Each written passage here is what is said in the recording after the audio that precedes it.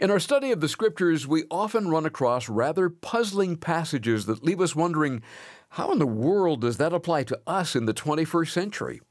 Next on Abounding Grace, see how an understanding of context and culture is necessary before we make application from the Bible. This is amazing grace. This is unfailing love. That you would take my place.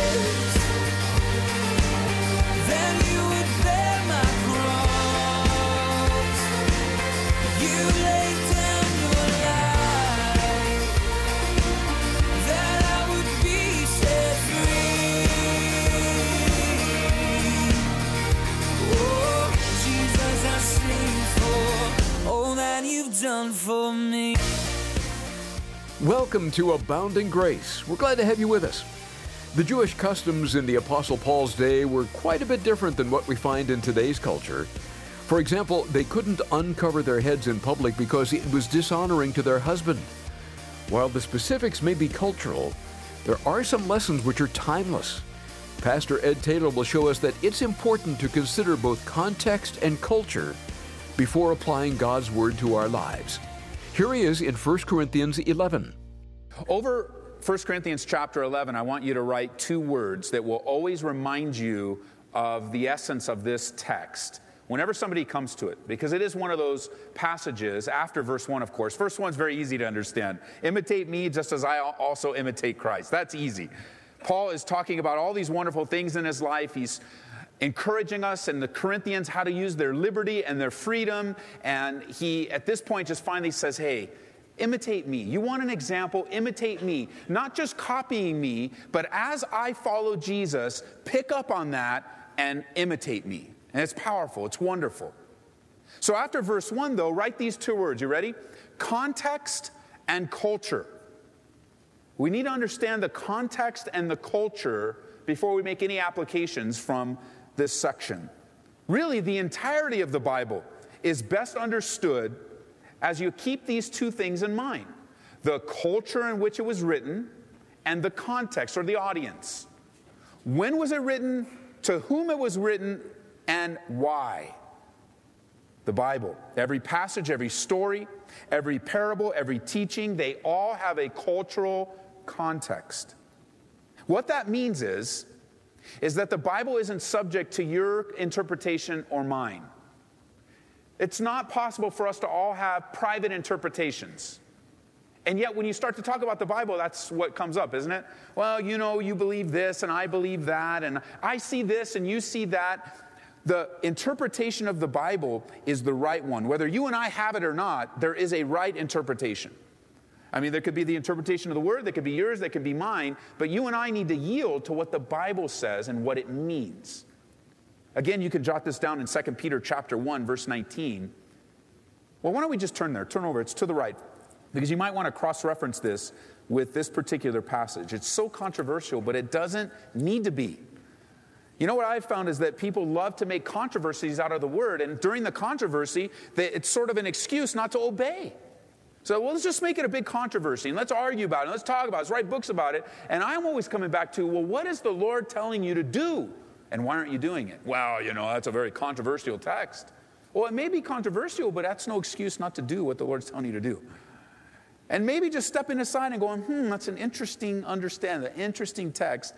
I'm not going to get stuck on the ones I don't understand. I'm just going to obey the ones I do understand. I think that was Mark Twain. He says, you know, in the Bible, it's not the passages that bother me the most, or not the ones that I don't understand. The ones that bother me the most are the ones that I do understand. And the Bible is so simple. So notice, chapter 1, 2 Peter, verse 19. Peter is establishing the weight of the Word. He's establishing the trustworthiness of God's Word. And he says, so we have the prophetic word confirmed. Or I think in the Old King James it says the sure word of prophecy.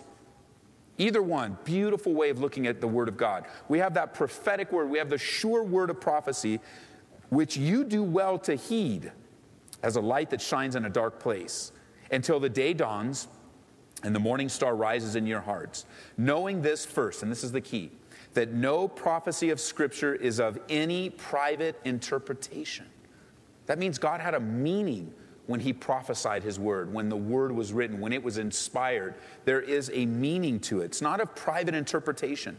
For prophecy never came by the will of man, but holy men of God spoke as they were moved, or as Paul would tell Timothy, as they were inspired by the Holy Spirit, as God moved upon them. And although many people do this, church, let us not be in that camp that take the word of God and twist it to our own destruction. It'd be very easy, and many people do. They start taking this verse, and they take them all out of context, put them into a bowl, stir them up, and come up with a false teaching. And then when you start to talk to them, they go, that's not what that verse means. Well, and then they'll go over here, and over here, and over here, instead of just letting it say what it says. And what we're going to do tonight is we're going to let it say what it says to the church in Corinth. And then once we understand that, then we're going to be able to pull out of it how we can use it and what it might look like for us. Okay, so verse 1. Imitate me just as I also imitate Christ. The chapter breaks and verses were added very, very late. For us, very recently, just a few hundred years ago. And so this is an unfortunate one because I think verse 1 really fits at the end of chapter 10. His summary, his conclusion.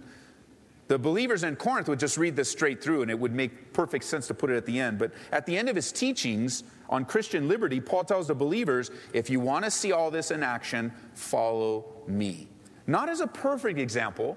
Paul's not elevating himself above Jesus. He's saying, watch my life, and as you see me imitate Jesus, as you see me imitate Christ, as you watch my life, you then can imitate me. And it's not just imitation and flattery. Well, Ed lifted up his right hand, so now I need to lift up my right hand. And, Ed has got a big Bible with a black cover. I should get a... It's not that kind of imitation. It's that spiritual life that you pick up on things in people's lives that are really fruitful, and you begin to adopt them in your own life. One that I can tell you as a new believer, I used to serve in the children's ministry for many, many, many years. And as I served alongside the children's ministry pastor, I watched him in how he ministered to people. I watched him how he served the teachers. I watched him how he served the kids. I watched him as he ministered to the kids and the parents. I watched him in the good times. I watched him in the difficult times. And one of the things that I picked up on him is that when I was close enough in the regard to his conversations he was having, rarely would you ever hear him say, I'll pray for you. I mean, as I think back and all the times I served with him, I really can't think of a time. I'm sure it happened, but I can't think of a time where he ever communicated to someone, I'll pray for you. You know what he did? He prayed for them in that moment. And I picked up on that. Because I know in my life what I would do is I would tell people, you'd share with me right now, and you'd say, I'll pray for you. And you know what I do? I forget sometimes. So that the next time in the hallway that I saw you the following week, and there's a dialogue that comes up, the question would inevitably come up. Did you pray for me? And now I put myself in a position, am I going to tell the truth? Or am I going to keep saying, oh man, I forgot, and I meant to, and I had well intentions, and that only had to happen a few times when I started to watch. Pastor Rudy never really had to do that because he was ministering in the now. And it wasn't just that, hey, I'll pray for you later, because indeed that prayer life, you start to pray for people, and it does extend beyond a hallway. But the best thing to do is, I'm going to pray for you right now. What's going on in your life? How can I pray for you? I'm going to pray for you right now. Because that way, if I do forget and the busyness of life does take over, we know that we sought the Lord right here and now. And that's something I picked up. It was never anything that we just sat down. I mean, I use it now as an opportunity to teach and say, hey, this is a great thing to do. But the way I picked it up was just watching. And there's a lot to be said about watching people. You should always have people in your life that are taking you farther than you are. And you should always have people in your life that you're taking farther than they are.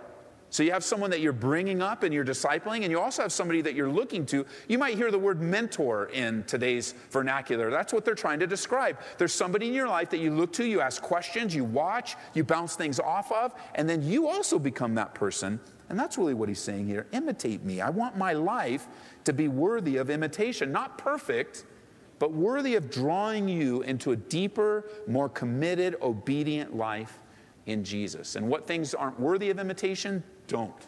But what things that are, they'll bless you as you and I grow in the things of the Lord together. Now, verse 2.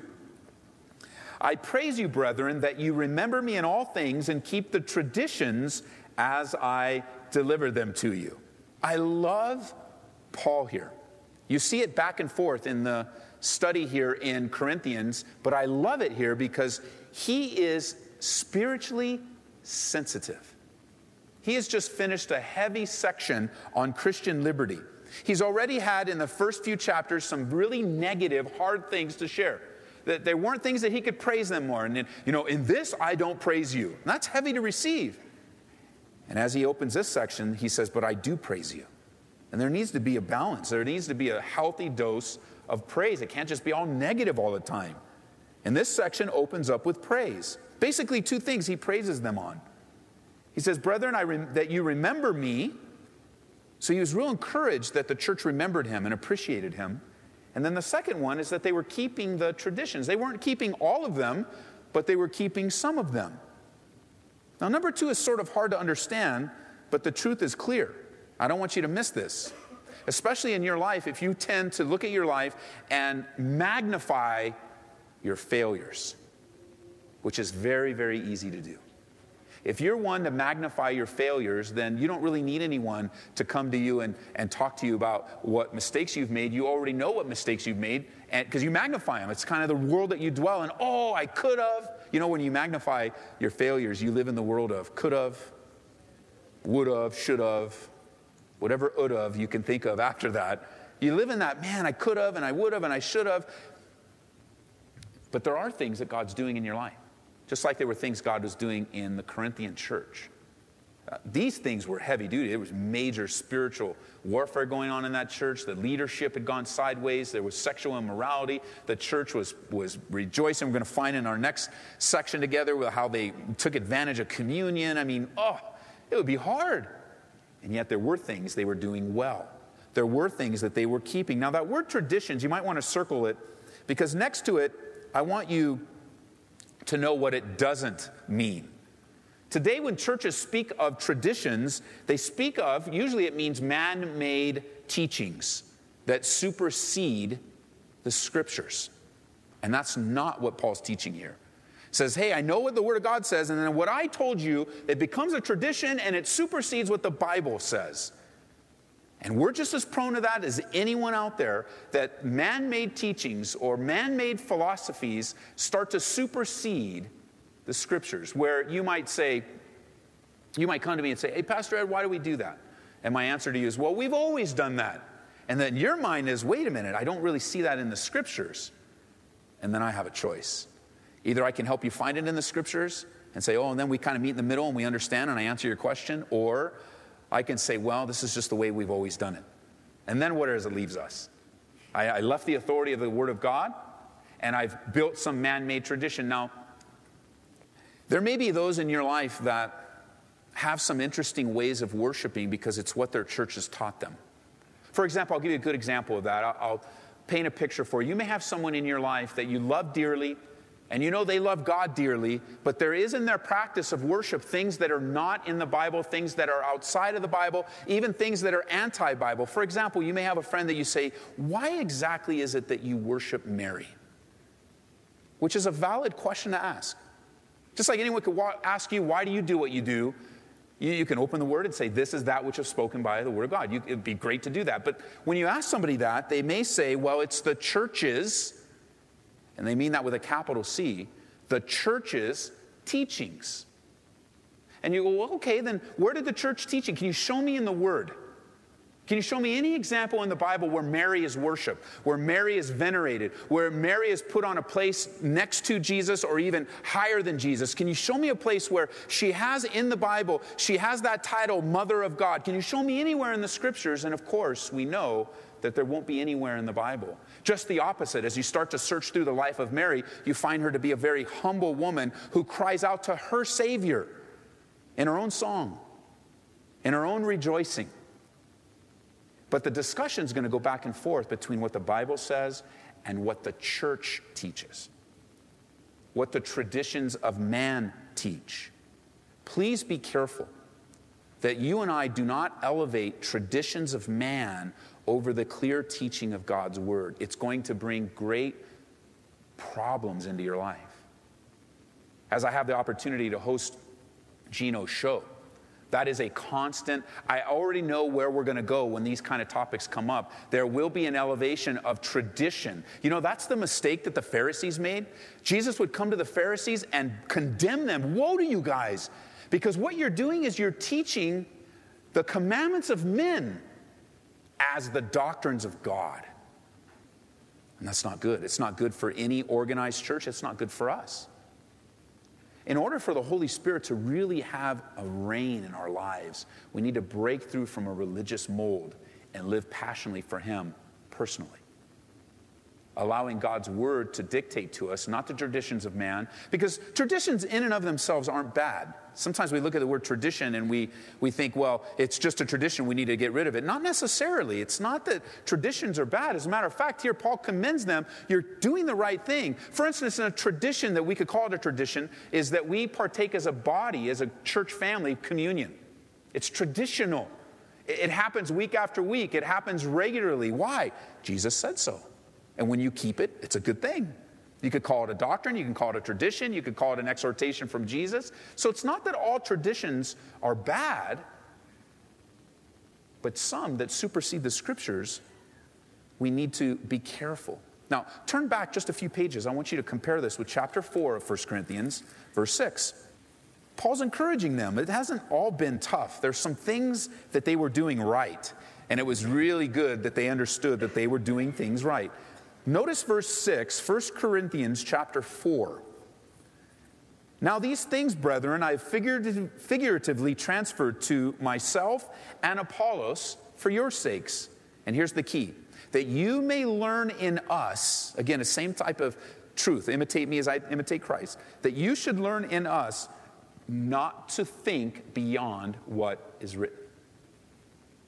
It's a good truth to take in, that none of you may be puffed up on behalf of one against the other. And what Paul's not referring to, these traditions, are not the traditions of man, but instead the holy Scriptures, the teachings of God. What Paul would tell young Timothy in 2 Timothy chapter 2, verse 2, the things that you've heard from me among many witnesses, commit these to faithful men who will be able to teach others also. It was one of the greatest errors that the religious leaders made.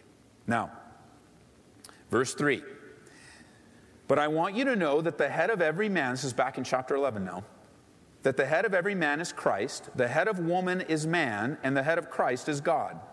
Every man praying or prophesying, having his head covered, dishonors his head, but every woman who prays or prophesies with her head uncovered dishonors her head, for that is one and the same as if her head was shaved.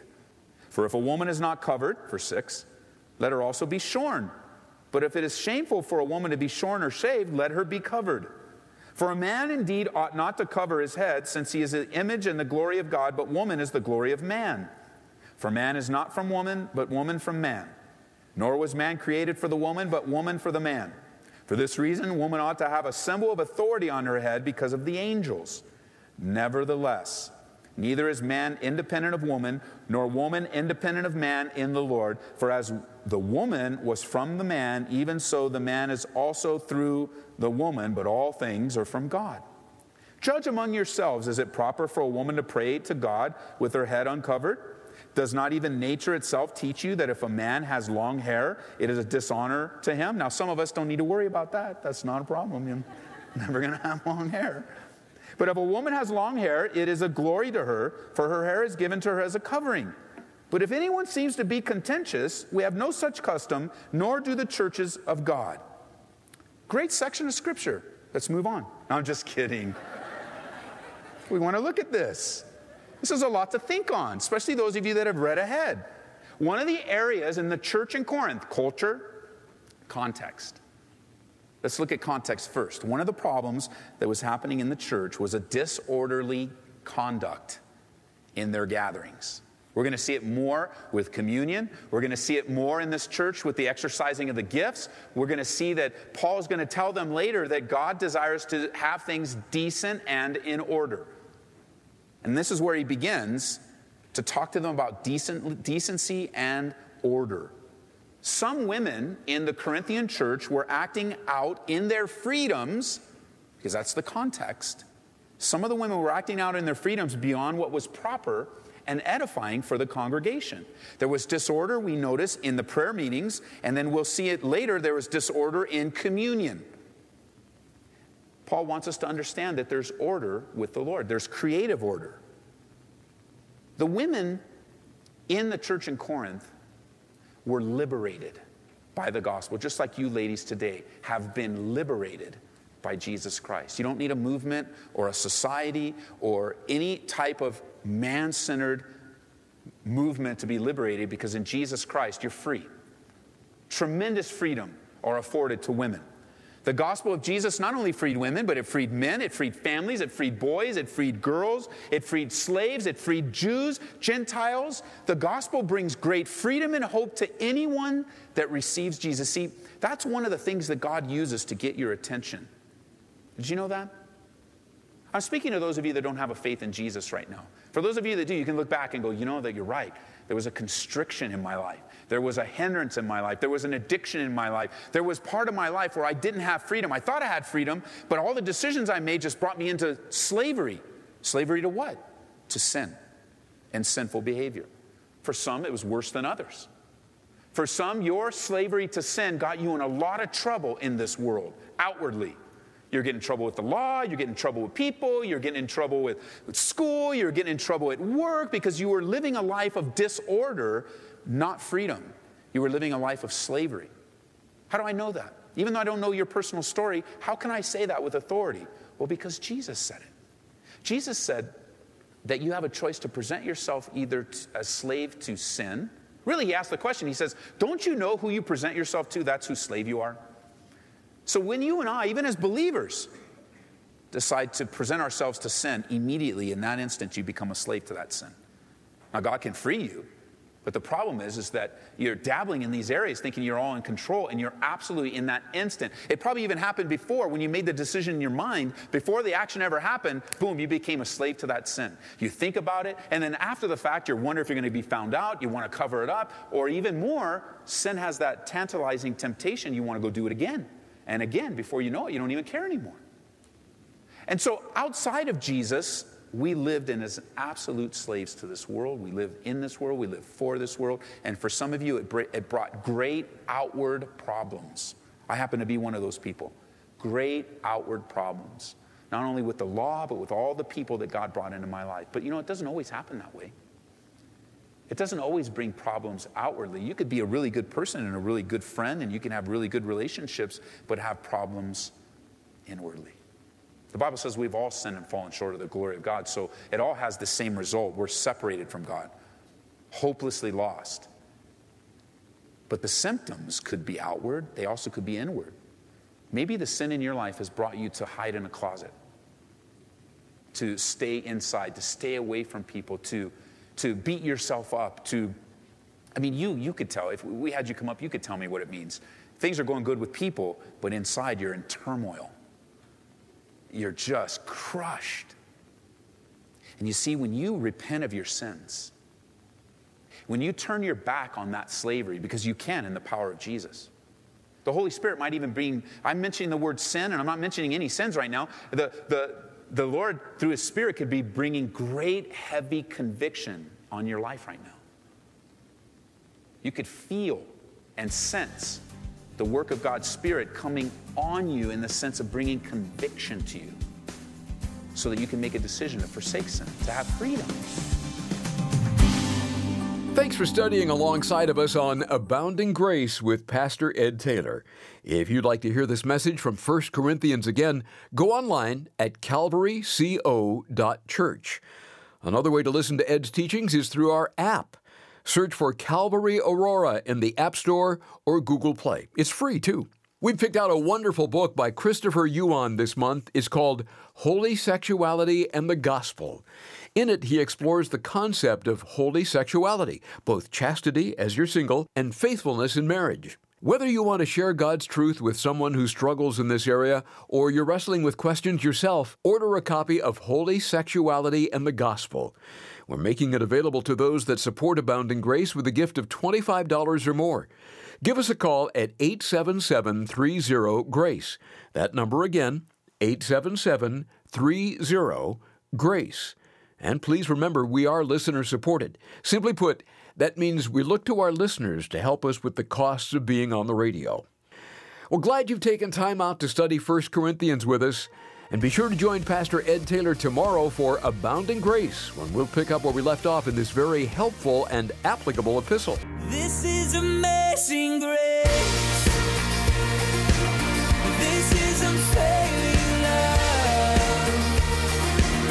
That you would take my place. Then you would bear my cross. You laid down your life. That I would be set free. Oh, Jesus, I sing for all that you've done for me. Abounding Grace is brought to you by Calvary Church in Aurora, Colorado.